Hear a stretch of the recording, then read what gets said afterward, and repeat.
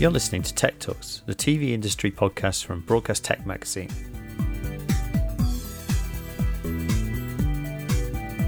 My name's Jake Bickerton and I'm the editor of Broadcast Sport and Broadcast Tech magazines. In this episode of the Broadcast Tech Talks podcast, I'm speaking to Manchester Studios Managing Director Melanie Jones about the setting up of high-end TV studios in Manchester city centre on the famous former Granada Studios site. In the original plans that they had for the site, they didn't actually have studios remaining in the complex. It was primarily going to be office spaces. There was quite a lot of residential that came into it, and big things like the cultural space, which is the factory, which is the big performance venue that's coming in at the back. So that was the main kind of anchor points of the original development.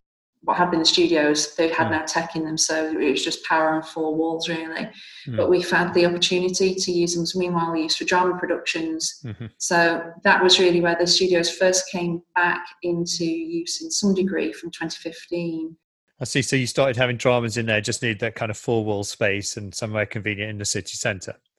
Yeah, it was a kind of accidental thing. I'd only dealt with drama productions and done locations into commercial buildings before. And when I came to site here and saw that we had these 5 or 6 studio spaces that were just big empty boxes not being used, I kind of went, sure, somebody can use these. And funnily enough, we put a call out to Creative England and Screen Manchester, as it was at the time, and just said, do you have anyone that might use these? And we did 2 viewings, and 3 weeks later we booked the first guys and they came in for 6 months.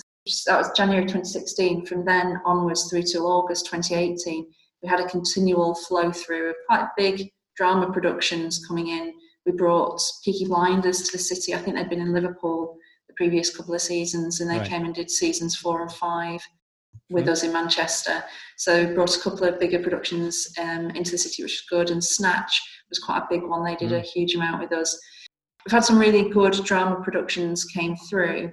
And by the time we then were able, as Allied London, to move the development forward with the construction of some of the bigger office buildings and stuff that were coming through, we'd actually realised and understood that we had a good and viable business there. The assets were worth a heck of a lot more as studio spaces, and certainly as a different kind of space than perhaps you would have thought of with an initial kind of office hat on. So that was where we properly formulated all studios, and it was agreed that it would go forward as a business in its own right.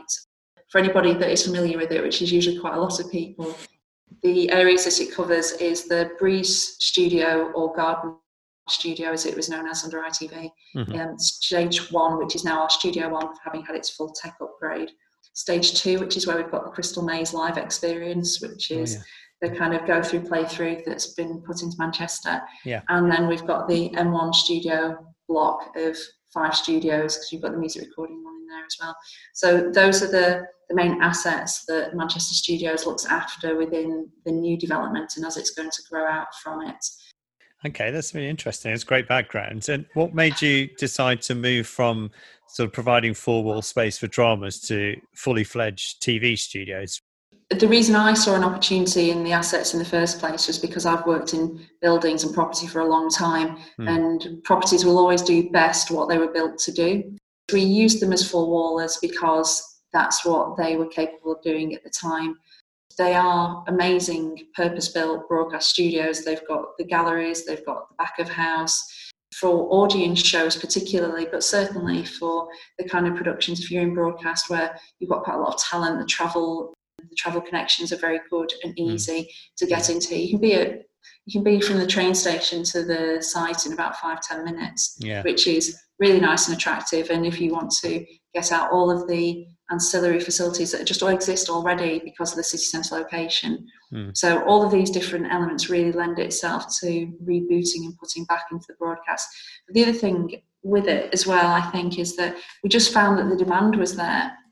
There's demand and a drive to push more things regionally, as we know, and there are shows that can come up and out of London, but they have to have facilities that they can go into. So in order to do that, we have to be able to provide the right quality, the right level, the service and everything to go with it. Over the years under Granada and ITV, they've run some of the biggest entertainment shows that were around at the time. What's he going to do for the drama productions that may want a stage? Previously, you were talking about maybe creating a sound stage just outside Manchester, or is that still on the cards? No. So we did that actually. So Right. we created the sound stages early last year, 2019, and they opened in April last year. Right. So they've been occupied. So we went for a site at Birchwood Park, which is really nice business park, great facilities on site, very nice green open environment, Right. partway between Manchester and Liverpool. And we've got 2 sound stages there now, one of about 10,000 square feet and one about 5,000. Back to Manchester Studios. I guess the reconfiguring of spaces that were there already, with Studio One being the first one that you finished. It sounds impressive, a 4K studio space. Do you want to tell us a little bit about how you developed it, what you decided to put in there? During 2019, we ran a hybrid kind of setup. So we ran a number of shows, all with flyaway galleries, which is obviously quite a lot of work, taking things in and out as you choose. It was nice and flexible for people, but it was quite a lot of work. Yeah. It was good for us in that it proved the case for really moving ahead with the investment, which is what we've done over the last few months. The upgrade of Studio One has been a joint design process between Anthony Gannon, that works in-house as our head of studios, and Raz Khan from 4KXL. They're both very, very familiar with the site, had both worked on the site in the past. Because Anthony, I think from an operational point of view, and works predominantly with the clients and had done at ITV, he really knows exactly how a studio needs to operate, what they need to be able to present to clients to be able to offer an adaptable service. And then Raz then lies in behind that and designs the systems, and then his team will install the systems supplemented by our own studio team.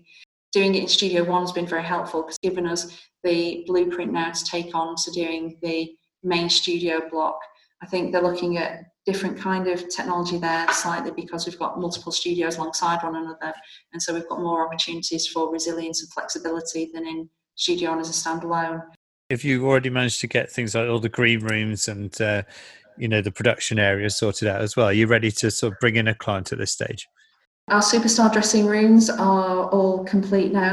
We're hoping that our first clients through the doors will be some of the clients that we had in last year. So we're looking to bring Dragon's Den back in. Children's BBC we've done quite a lot with in the last couple of months and certainly through last year. So we've got some pieces with them that we're just working through scheduling. The big one's probably with Possessed, where we did the pilot last year. The pilot was successful. I think those will be the first ones that we're looking to bring through. And there's a real mix in that with the types of use, actually, because you're going from an audience show, if we do end up doing audience in the current climate, through to much smaller ones where it's just more the use of the gallery and that side of it within the studio space. And then with the main studio block, I know you ran through a little bit at the start, but how many additional studios, TV studios, do you think you'll be able to get out of that main studio block? And kind of roughly what's the ETA, do you think, of that? Yeah, so the main studio block, we are doing very little physically in terms of changing the boxes because they're great. They're purpose built, and I think sometimes with these kinds of things, when you get them that were built a time ago, you get something that was built in just a much better and more specific way than we perhaps do these days. So the actual boxes we're not changing. So anyone that's worked in Studio 12 or Studio 6 would get exactly what they expected. We will have the 4 main studios, which is Studio 2, 6, 8 and 12. And we're retaining the old numbering as well, the Granada numbering, because it just becomes confusing if you don't, I think. Right. We're having to reconfigure slightly around Studio 2 in order to provide access through to the recording studio at the back. It's a bit of a hidden gem, but there's an amazing recording studio that's hosted people like the Beatles and things hidden at the back of Studio 2. It's now come back into us as part of the wider studios project. Back of house, we've got to reconfigure a bit because the new construction took away a lot of the dressing rooms towards the back of to the studios. So we are refurbishing and reclaiming a number of dubbing suites and things that used to be within the old Granada HQ building. So those all come back in, and we're reconfiguring for the green rooms, the dressing rooms. We're trying to keep in the ethos of things that were always there, which was making it very quick and easy to get from your dressing rooms into the studio floor and stuff. So we're doing it all based around the experience for the talent and the production to try and make those things as simple as possible. And with that main studio block, will each of those studios have their own gallery, or will you have a kind of shared gallery for that space? So a couple of different modes of thought at the moment, and I suppose it's a TBC, but we're looking at definitely doing 2 to 3 full galleries. The IP infrastructure, obviously, layering in behind that so that you can use them interchangeably. We're looking to open around June 2021. There's potential that we may open with 2 to 3 galleries completed. What about the public sort of Crystal Maze thing that you've got? Will that stay? As an organisation, their company run a number of different concepts as well as the Crystal Maze, and it may be that in the future they may wish to stay on the site and stay within the complex, but they've got other concepts that would come through, and it'd be really nice to work with them on some of those. What about post-production within your Manchester studio space? Are you going to bring those in, or are you going to work with partners for that? Within the wider studios and EC UK development, we've got the Farm Group who took quite a considerable amount of space with us. It's about 25,000 square feet there. We've worked jointly with them on a number of productions. There's been quite a few clients that came through with us last year that have worked with us in studios and have done post with them. Because we are ostensibly a studios company, I wouldn't say that we've got any particular aspirations to go into it. We focus on what we're good at. You've got somebody else that's a specialist in their area. We've got great relationships with the guys at Farm, and there's lots of connectivity, there's a lot of infrastructure that exists between the studios and the buildings within EC UK. ABC Building is home to Studio Lambert, it's got the Farm Group, Title Roller here, Hoopla Animation are here, and we've also got Gobstopper in Bonded. So we've got dark fibre links between the office buildings and workspace and the studios.